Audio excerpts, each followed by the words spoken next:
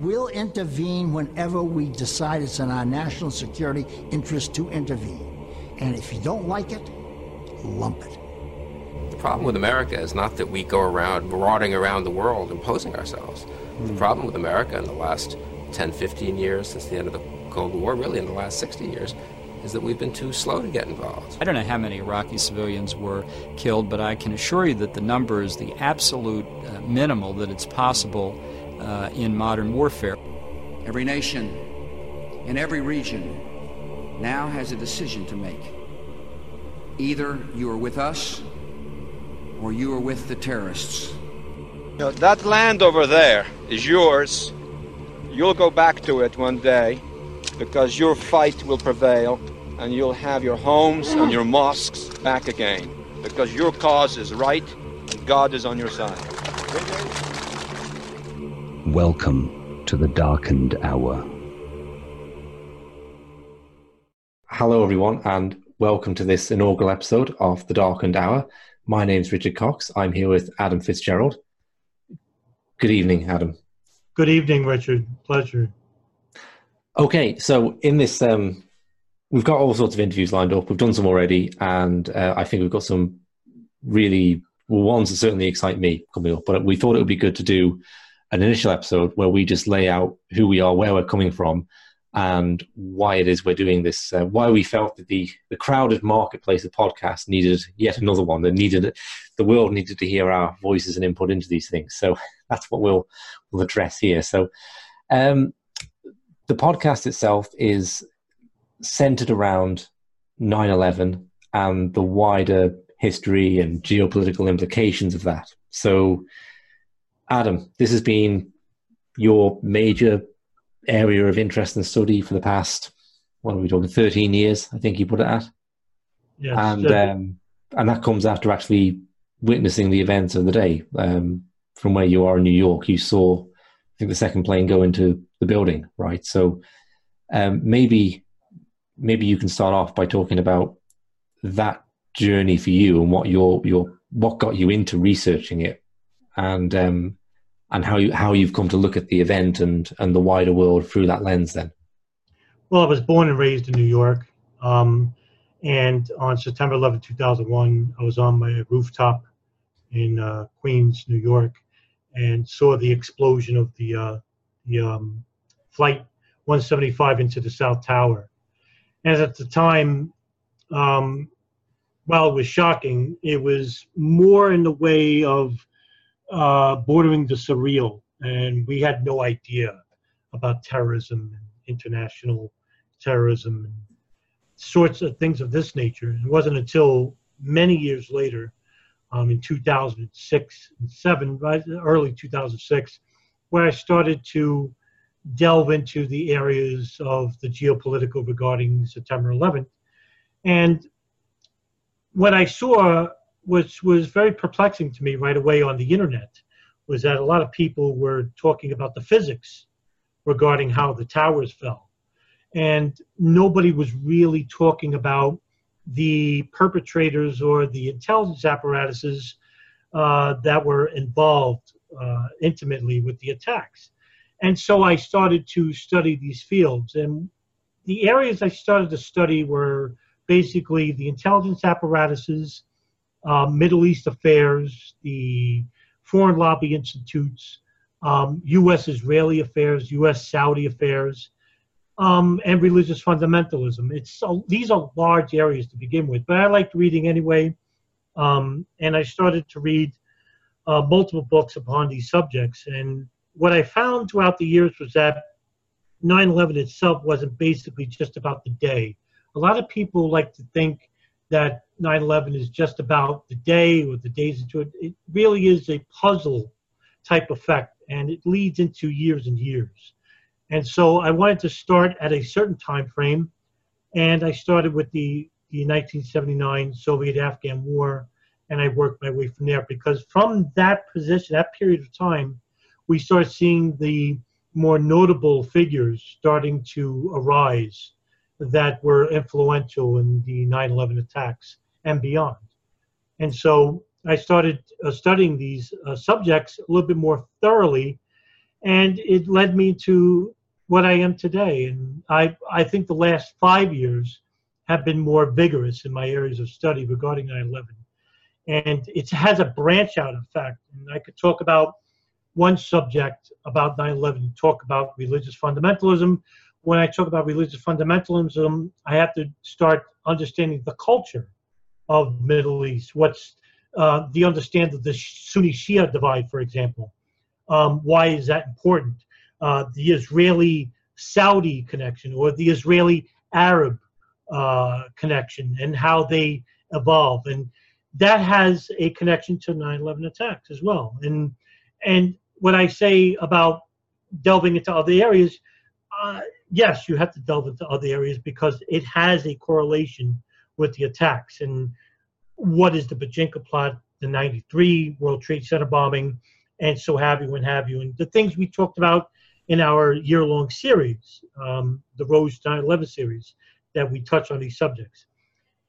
The podcast itself, I would like to talk about the finer details of what we didn't get to in that series, and there's a lot. Sure.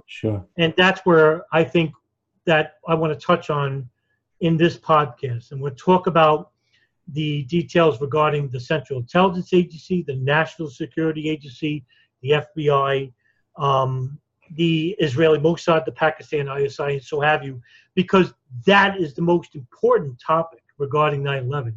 It's not about the attacks themselves, but the intelligence apparatuses and the governments regarding those countries.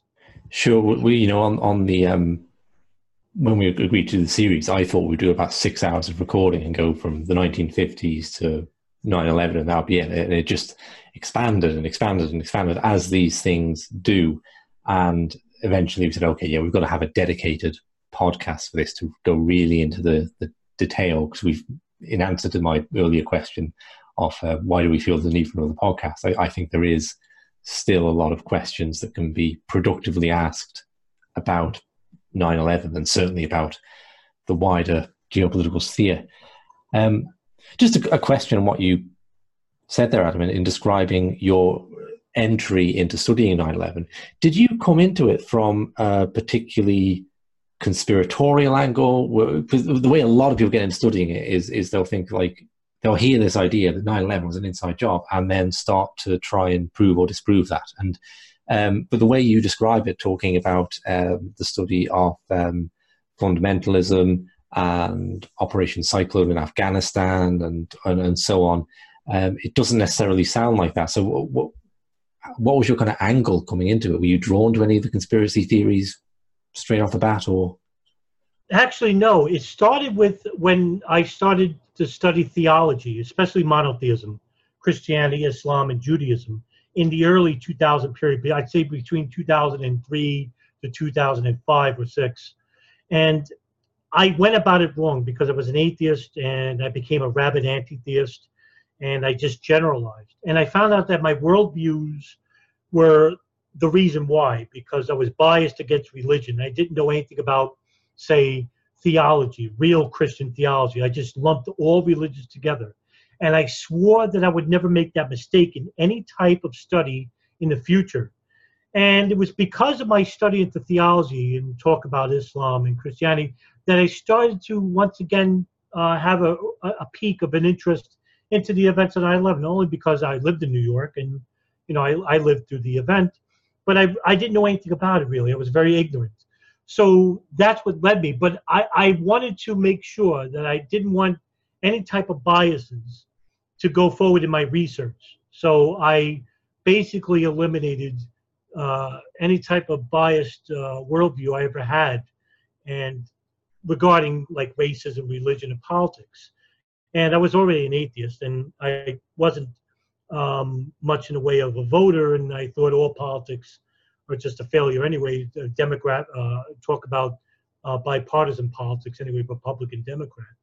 And racism was just something that was easily eliminated in regards to social psychology, social construct, and the understanding of the individual, because racism is just about the degradation of an entire demographic, usually in detrimental terms. So that took a while because human constructs are ingrained within us from birth. And it's almost like a natural property, but they're all unnatural. Politics, racism, religion are taught ideologies. They're not natural in any spec. So that led me into 9/11 itself, and it gave me a clean slate. And I looked at 9/11 not through rose-colored glasses, but as a gray area, because there was so many more questions and answers. And it just So you didn't feel you were backing a particular horse from the get-go, right, which helped right away. right? Okay, Because that's quite unusual. I think that's unusual. well, So- well, yeah, I would agree with you, only because if you look at forums today and you look at other people from, say, the truther movement, you'll see many competing ideologies, and they're all persuaded by their worldviews. Their hatred for Israel, or their hatred for Islam, Islamophobia, or their hatred for the state, the government, the fear, or the distrust, so to speak. So when they already have that worldview, they'll look at evidence or material that caters to their worldview. And luckily for me, I just didn't have any type of worldview. I looked at everything and just eliminated information through a process of careful research and study. Richard, what got you interested into the events of September 11, 2001? I'd actually just left school, like in the June, I think. Okay, and so that was pivotal, because in the last sort of year or so of my school career, my faith in the establishment had been deteriorating. So growing up, I always believed that the world worked in a good and functional way, and politicians were there for the betterment of humanity, and the information you were handed in your classes was true, and so on and so on. I never had like a cynical attitude to things. And that just became really tarnished around when I was like hitting 17, 18. Things just kind of like fell apart for me, and the world was making less and less sense. My belief in the educational system was affected by like teachers who seemingly didn't have any interest in their subjects. And that was quite shocking to me, And politically, the election of George W. Bush had quite an impact, right? Because it just seemed so strange to me that in a nation of 300 million people, I was like, gee, what are the chances that the job would go to the son of the guy who did it one time before? That seems like astronomically improbable if we're talking about a democracy where everyone gets together and selects the best man for the job, right? And maybe it's like sometimes you have professional athletes and their children are really talented athletes, So maybe the Bushes are just like this really politically superior family. And then he saw George and oh no, right? It's like you can't maintain a sense that the world makes sense when George W. Bush is held up as the leader of the free world. It doesn't make sense, right? So I was having this real conflict of losing faith in the establishment to provide truth. Okay, and I remember one pivotal thing was sitting in a history class and realizing that all the information I had on the world came from these books that the teacher would hand out. And I didn't know any deeper than that. I was like, well, these things could be made up, right? And I'm sure they're not, but I wouldn't know. And it troubled me that if someone had said to me, like, how do you know that stuff isn't made up? I wouldn't have an answer for that, right? And upon leaving school, I was in a bookstore and I saw a book called The Biggest Secret by David Icke. Okay, and it just grabbed me because it had all the faces of world leaders on the front, and I thought, wow, what is The Biggest Secret? And it's this real classic conspiracy book, I suppose, of like where reading the back of the back of it, Mr. Icke presents this entirely different view of the world. Okay, and a part of me is like looking over my shoulder to check no sort of secret agents are looking at me reading this, right? I'm not going to be carted off.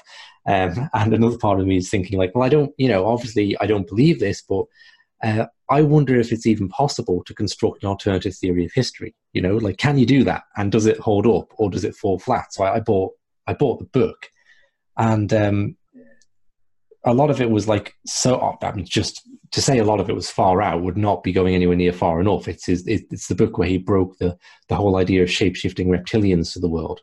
Okay. But other parts of it I found very insightful. I found his commentary on a lot of societal structures. Like, hey, yeah, that speaks to what I'm experiencing. So I felt a certain confusion over that.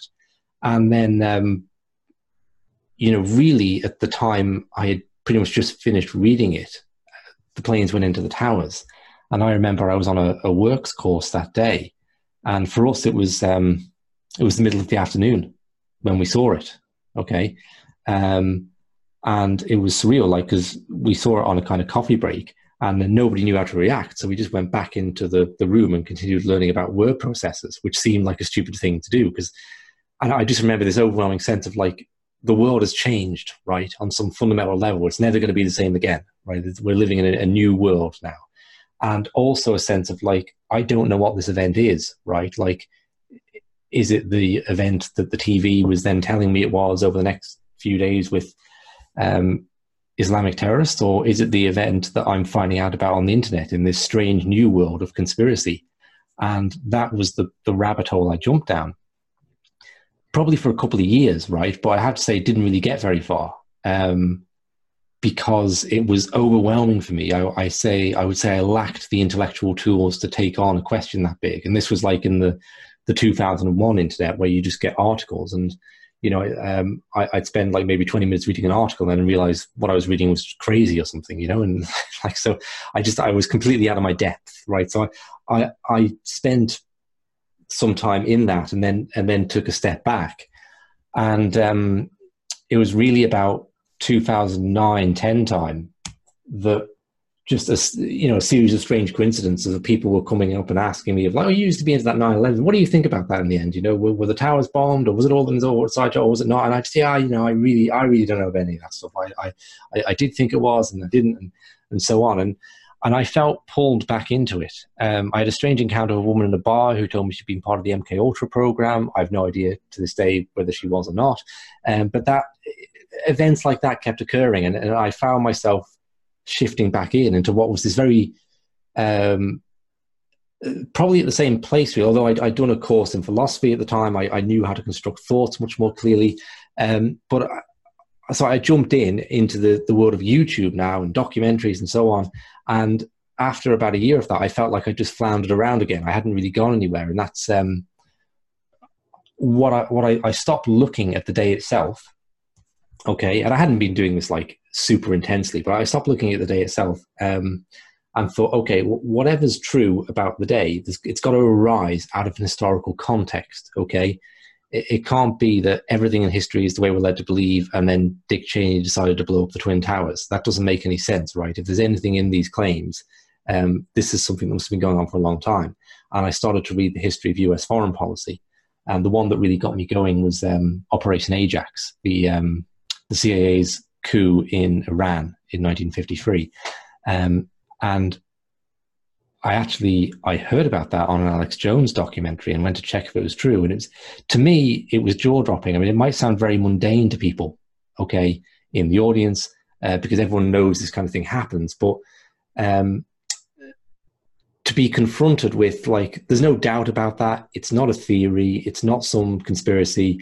Absolutely, the CIA overthrew the secular government of Mohammad Mossadegh in 1953 and put a monarch and a dictator in charge of Iran, which eventually led to the descent into the Islamist state it is today. That happened, right? And it conflicted again with my childhood. I'd always, like, through childhood in the 1980s, Iran, my contact with it was through, like, the Iron Sheik, the wrestler, who would always have some dastardly trick to defeat the good American wrestler, Hulk Hogan, right? And I didn't understand that geopolitics was playing out there, and this was all as a result of the embassy hostage crisis and so on. But I just was overwhelmed by the hypocrisy of the way Iran was presented in the Western media then. And then to find that this is a common pattern. You can go back to, like, incidents like the Maine and the invasion of Cuba and the Philippines and forward through Guatemala and the Congo and on. The America is not the leading nation of the free world it's presented as. It's really an imperial power. So this is a complete revision of my view of the world, which in some ways is much greater than saying, is a particular event an inside job or not? right? It's not the specific, but it's the general context in which we're looking at the world changes. And then I suppose, what I noticed throughout this was that continuously you have imperial agendas which have no way of being carried out due to popular resistance, either foreign wars or domestic oppression. And then an incident happens, and the media instantly has a narrative presented for that incident, which allows the war to take place. Okay, so whether it's the war with Spain that came about after the destruction of the USS Maine, or whether it's in some ways the Lusitania contributed to shifting American opinion on the First World War, Pearl Harbor, the Gulf of Tonkin incident, and so on and so on. And without going as far as saying like these were all inside jobs, because the Lusitania wasn't, it's a more complex story. I don't feel it was anyway. The Maine, who knows? But right up to 9/11, it's always this very coincidental juxtaposition of these events, right? That either they're being capitalized on or they're being set up or whatever. And that was my interest in false flag terror, in how it, but not even to restrict it to false flag, how terror in general is the lifeblood of the state. It allows the expansionist imperial policies to take place, and how human beings are goaded into violent actions they wouldn't commit otherwise through this. And that, kind of brings me up, to cut a long story short, to my eventual meeting with you, Adam. And that for me facilitated the ability to go into these areas in much more depth and come to a greater understanding. And I'm really pleased to be embarking on this podcast to try and, I suppose, make sense of the world and make sense of the violence humans perpetrate. Because I think even from being a little kid, that seemed like a ridiculous element of the world to me. There's something ridiculous about the nature of violence. It seems to be like very unnecessary. Like I don't see the necessity of why Iraq is in tatters now. That doesn't seem like that was an inevitable portion of human history. And that if it wasn't for this issue we have with violence, the world would be in a much better state. And the populace at large might be the addict of violence, but the state is the dealer, the pusher, if you like. So it's my interest is in understanding that, I suppose, really. What do you hope to get out of the podcast in the future? What do you see beneficial about the podcast? Yeah, I mean, I think I'd root it in understanding, right? I think if you go out trying to change the world, you're going to wear yourself out, because, who's the Greek guy that pushes the boulder up the hill only to have it roll down again? You're going to be that guy if you start trying to change the world. So I think I don't have this great ambition that way. Because I think that will either happen or it won't, right? And we can be very cynical about the world changing, but then sometimes the world does change, much for the better. So, but it's kind of beyond our control as individuals. So I would hope to gain a greater understanding. And I do think that we're at a point in history where we've just had this thing called the internet dumped upon our laps. We see it as, it's been around 20 years now, but when people look back on this in 400 years' time, we are at the infancy stage of suddenly having access to this overwhelming amount of knowledge, and I don't think we quite know what to do with that. I don't think we know how to understand that, how to utilize that, and we go down these rabbit holes that are misleading sometimes, or worse still, we end up engaging in entirely petty arguments about our point of view of 9/11 was an inside job. No, it wasn't. It was this. No, it was a plane at the Pentagon. No, it didn't. It's who's on the plane. No, that's not relevant. It's all about the bombs and people gravitate to the kind of behavior we attribute to cavemen of hitting each other over the head with sticks. And they probably didn't. They were probably more civilized, right? But that's what we use the internet for, and that's sad and depressing. So I would like a good, honest, and open dialogue, really, because I think that's what's missing a lot of the time with this. And then, however that affects things, I'll just, I'll leave that to, the unknown outcome there. What about yourself, Adam? What do you see as being the role of it? I'm hoping to see this podcast as an educational forum for those who are just beginning, and for those who are actually learned about the subject itself, that they can use this platform to espouse more knowledge about 9/11 in itself and the areas affiliated with it. I'm also hoping to have a better, more, if I dare could say it, enlightened public, quote unquote, an enlightened public more, because I feel that a lot of people, especially in the 9/11 spectrum, are just ignorant about how their country's government operates. And I find that to be troubling also for the future. And also the to find out about other people's governments as well, and how they coexist with ours for geopolitical reasons only, and not for humanitarian reasons. Because I think, especially with entities like the Central Intelligence Agency, they don't have the benefit of humanity in their primary frontal cortex of their heads. I think psychologically these entities don't really care about humanity as a whole, but for humanity to be used as like pawns in a chess game, and that they're the chess masters moving us. I think, hopefully, well, I'm hoping that this podcast itself will educate the public about, for me, it's the most important event in human history, because much like yourself and what you alleviated before, I feel that when 9/11 happened, the death of the world as we know it happened as well. Or as they say here in New York, the bravado or the innocence of New York was ended that day. The figure that, unite, because a lot of people think New York is this brash and a very confident city, and it was knocked down back to earth and never regained since that day. But I think the premise is far worse, and that what came out of 9/11 was far worse than what happened on 9/11 itself, and that it has a ripple effect toward the future, and I think forever. What I'm hoping also out of it is not to just to get an educated public, but to have a more motivated public to use the information that they learn from here, and that they spread that information to other people. And I think to me, that's the biggest reward of them all. Yeah, and I think for me, it's a sense that humanity has a capacity to miss the really obvious questions, right? And to me, it's amazing that I should even be embarking on this, right? Because I think, why would we? All the big questions are surely covered, right? Because there's like $1 billion media industry, So surely they've sat down with the CIA director for 2-3 hour interviews, and it's been on all the channels and all the other people, and this stuff has been done to death, right? And yet we can pick out loads of people and think like, well, why did nobody ask that guy that question, right? And some of these people are amicable to coming on and talking about it, and it's amazing to me how we miss the obvious, right? How we really miss the obvious questions sometimes. Well, I think that's the case, especially with the two congressional inquiries, the 9/11 Commission and the Joint House Inquiry.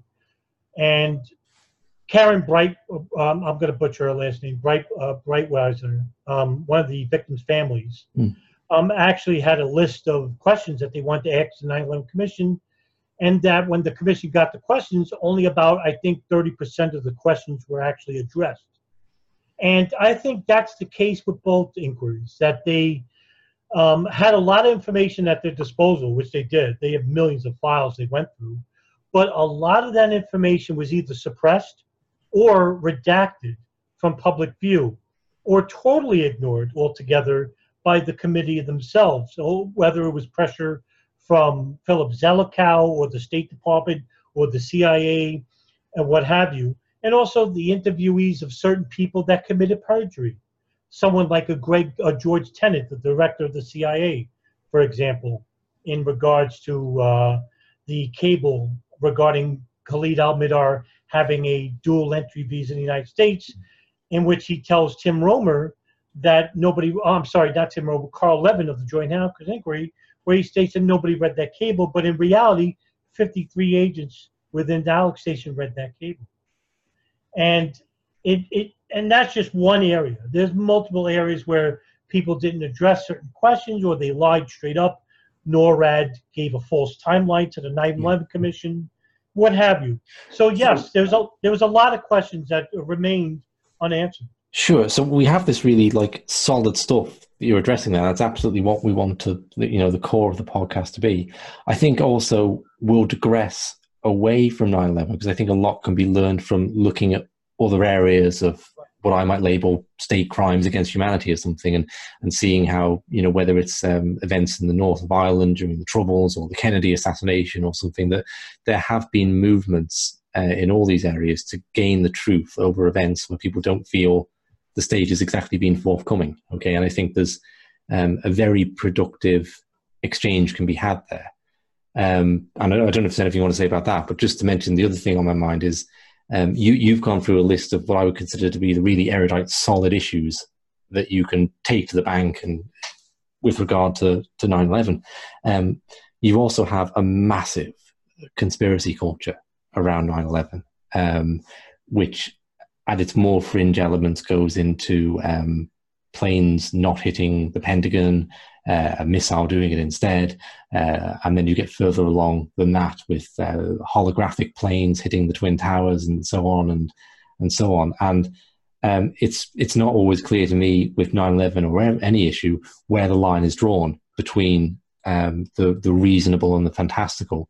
But this has been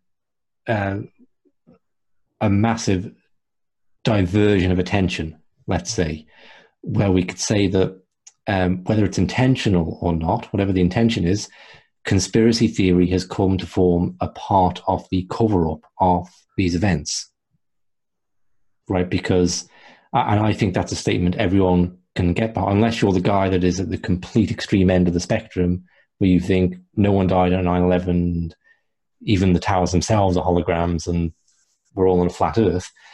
Everyone who's more extreme than you is in a sense aiding the cover-up with a fantastical narrative.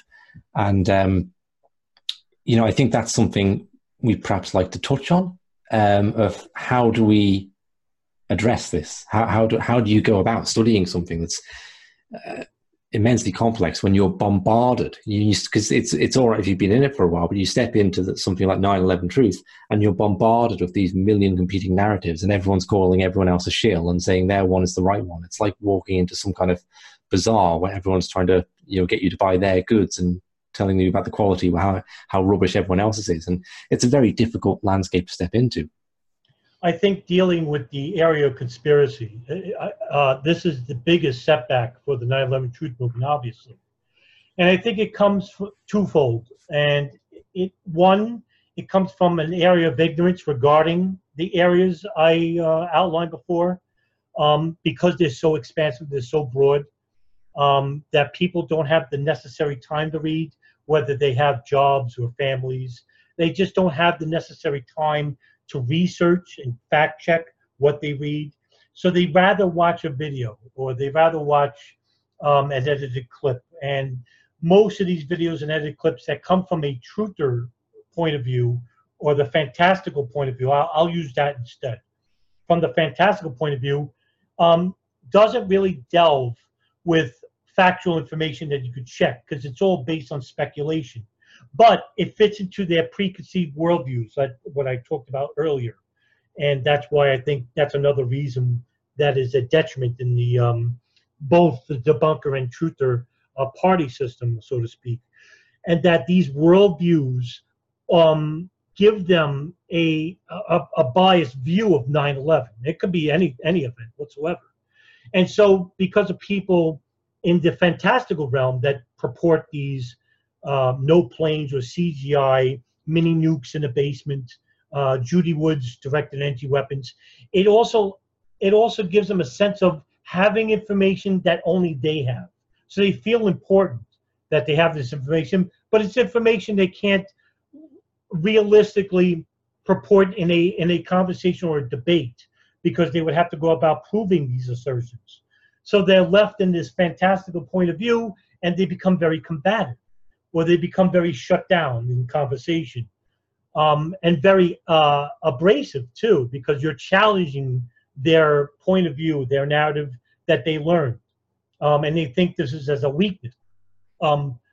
So that's just one area, and I think it's basically in multitudes. There's also, because they purport these narratives, they're helping whether they realize it or not, they're the Central Intelligence Agency or the State Department sort of view that want no real inquiry into the 9/11 attacks. I mean, we saw that with the 9/11 Commission. They didn't want to fund it right away, and they just wanted to ask a limited amount of questions and whatnot. So you already have these entities that don't want any real investigation. Sure. And by these people purporting these fantastical narratives, whether it's on purpose, and I don't think a lot of it's on purpose. I think a lot of people are just misled and lied to. But what they don't realize is that the very same entities that they despise, they're helping by purporting these fantastical narratives. Yeah, sure. I mean, the example that you give, I think is a good one. If you don't think a plane hit the Pentagon, you're not likely to ask questions about the CIA's relationship with the hijackers on that plane. Right.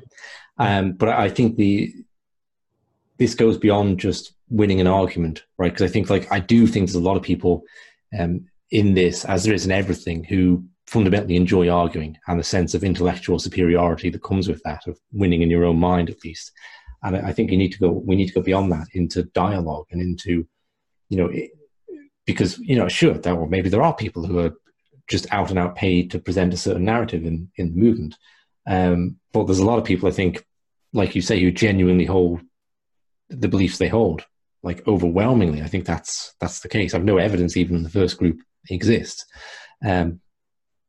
So, how do you have a dialogue with someone who believes something that you really don't, and you might even think is detrimental, without it turning into an argument, and where you can go somewhere productive and say, okay, well, these are the areas where we disagree, but we can, still think that these areas are important. And that I think is really crucial. Something that's important. Sure. Yes. I one thing I noticed that's missing after all these years I've been doing this for 13 years. And one thing I noticed that's horrifying, absent, is that there's rarely, if any, reasonable dialogue regarding 9/11. There's no reasonable debates, reasonable conversation. Any type of decent conversation regards just the physics, but even then it's a banter of back and forth, what have you. And that's another reason why I like to do this podcast, is that I want to use this forum to not just be an echo chamber, which, I don't wish to be purporting a narrative, because I don't purport any narrative, but just the facts presented.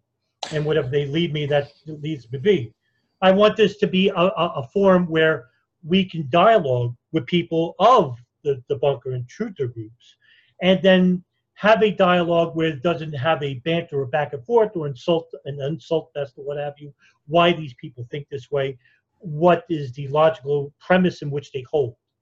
And that's where I want to go with this podcast as well. Yeah, and I think it's been interesting for me doing the interview series of you, because the premise of that was that I've not done 1/10 the research into this Adam's done, and I'm probably exaggerating how much I have done there by saying it's a 10th. Okay, it's nothing like a 10th, but so the premise of the interview series was that I, as more of the layman, will ask Adam the questions, and if he explains it to a layman, maybe people out there can get it too, right? So I did enough research to know what questions to ask, and I found that very psychologically liberating, okay? Because there's no pressure on me to be a big expert in geopolitics then. So I don't have an ego to defend in this fight, right? And that's great, because, you can just, it's very freeing, right? And I think that's the angle you have to approach this kind of thing at. And because as soon as you start defining yourself as, I'm knowledgeable about this and that, it's such a complex and hidden area. You're studying something that doesn't really want to be known. Okay, the CIA don't want you to know their secrets. And I think we simply don't know. My sense is that I don't know who's pulling the levers of power in this world, or even if anyone is pulling them. Maybe they're just like you break into the cabin of the train and there's no one at the driver's seat. I don't know. And I think you need to kind of approach this subject of that kind of humility, and because otherwise it becomes like and we do see this, right, amongst people, like a war of egos quite a lot. So that's something I think we'd like to avoid here. Yeah, it's unfortunate. Look, I guess the most learned thing I've ever come across with 9/11 was that just when you thought you knew something about 9/11, you ended up not knowing anything about 9/11. And I'm a student, and I never consider myself an expert. And other people, like to say that, you're more learned than most. I don't think myself that way. I'm still reading books. I got, 5 on my nightstand over here to my left, and that's how I'm going to be even from years from now, 20 years from now, if I keep going. And what we need is to stop thinking of it as a context of the ego itself driven, and that the information in which you hold needs to be shared and echoed by the future of populations and the people that are listening and watching and reading. And what I guess the main goal of this podcast is that I want people, if they listen to it, is to get the information they gain from here, and that they themselves can become the teachers and the leaders, and that they themselves can echo the information that they learned from. And like I said, that's the biggest reward for me. Yeah. So we probably should finish up just mentioning the title, right? The Darkened Hour, which was I did an article and your title was The Darkened. I thought that's great. Really, as soon as you said that, yeah, that's the one. We're having that. So where does that come from in your mind, The Darkened Hour? It comes from a bit of my own anomaly psychologically. I'm a hopeless pessimist. I don't see much in the way of a beneficial future or profitable future. I think we'll keep repeating the same mistakes and the same errors in the past, which it holds back to the old quote by George Santayana: "Those who are doomed, those who are forget the past are doomed to repeat it." Mm-hmm. I think that's what we're going to see in the future. But the Darkened Hour came to me in that regard, that when we talk about these subjects, there is no real light at the end of the tunnel, so to speak, in regards to terrorism, the intelligence apparatus. It's all a detrimental and depressing subject. And I can tell you, through the 13 years that I've been reading, the areas that I study in, I'd say 95% of the information I've read is basically a depressing issue, and it really shaped my frame of mind into the pessimist I am. But not to say that you will become a pessimist yourself. There is a light at the end of the tunnel, and that light at the end of the tunnel is through the people using the information to educate others, and that hopefully that you'll have an educated, more enlightened public in regards to the dark spots of this country and this world. And those dark spots are the intelligence agencies and governments of each respective country, and that we need to shine a more global light and realize that the hegemony of this world is going to come from, not from them, but from us, the people. I mean, one of the things I like about doing this, Adam, is I think you make me feel like an optimist by comparison, right? Because I think people are coming. I'm sort of dour pessimist, but almost like a yin and a yang. Well, right? I wouldn't say that, but a yin and a slightly less yin, maybe. So when you said the title, it spoke to me of yes, okay, it's an hour of going into darkness, because I think that darkness is the place we don't want to go, whether it's geopolitically or in our personal psyches. But darkness is also where real progress is made. I'm going to murder a quote by Jung now, where he said about enlightenment is not found by gravitating to the light, but by bringing our darkness into the light and exposing it. And so it spoke to me on that level. And also on the sense of the Florence and the Machine lyrics popped into my head of the day is always darkest before the dawn. And the little art I found for this was, the darkened hour, the darkest hour is right before the dawn. And finally, this sense of darkness also being mystery. And that's my overwhelming sense of, I think, most everything, but particularly the geopolitical arena, is that I have no certainty about it. This whole journey started for me with recognition that I believed I knew what the world was, and then I found I didn't, and it was all a mystery. And whatever I've learned since, it's never detracted from that sense of mystery. That my starting point is, I recognize I don't know how this world is working and how the pieces fit together and who's pulling the levers, if anyone, as I said. So that's the kind of the darkness of the mystery we can embrace and get away from our certainties and our pet theories about Zionists, Illuminati, international bankers, neocons, Muslims, insert here, whatever it is. And to that's the point we can all meet in that shared mystery, I think. So that's how it spoke to me on the various levels. Sure. It's almost like the book, The Inferno, where Dante is led by Virgil, his guide. And the way he got out of hell is he entered darkness through the forest, the proverbial forest, and he comes out to the light through Satan, through Lucifer, by climbing up to him into the world, into heaven, through the light. And I think the only way we're going to correct the issues of the past and the present, and to give a better future, more enlightened future, is we have to reach the darkest recesses of our minds and to the others and the agendas and nefarious opportunists who have created this world, this machine world, so to speak. And to have a better future is to have a more enlightened public. And how do you do that? By going to the darkest spots of mankind. And that's why I came up with that, the title, The Darkened Hour, because we have to talk about the subjects that are not comfortable to talk about to get any real progress in the future. Yes. Okay, Adam, if you're happy, I think we'll leave this inaugural episode there, and we will be back soon with an interview. So we'll be delighted if people subscribe if they want to hear more from us, and feel free to be in touch and send us your thoughts on this and anything we do. I think the art of this for us, with the people we have on, is getting really the right questions. So we're always open to help with that, in terms of if we announce who we're having. It's great to hear from people and what they thought and so on. So sure thing. And no, I think that's about it. And thank you for listening. Thank you for listening, and we'll see you soon.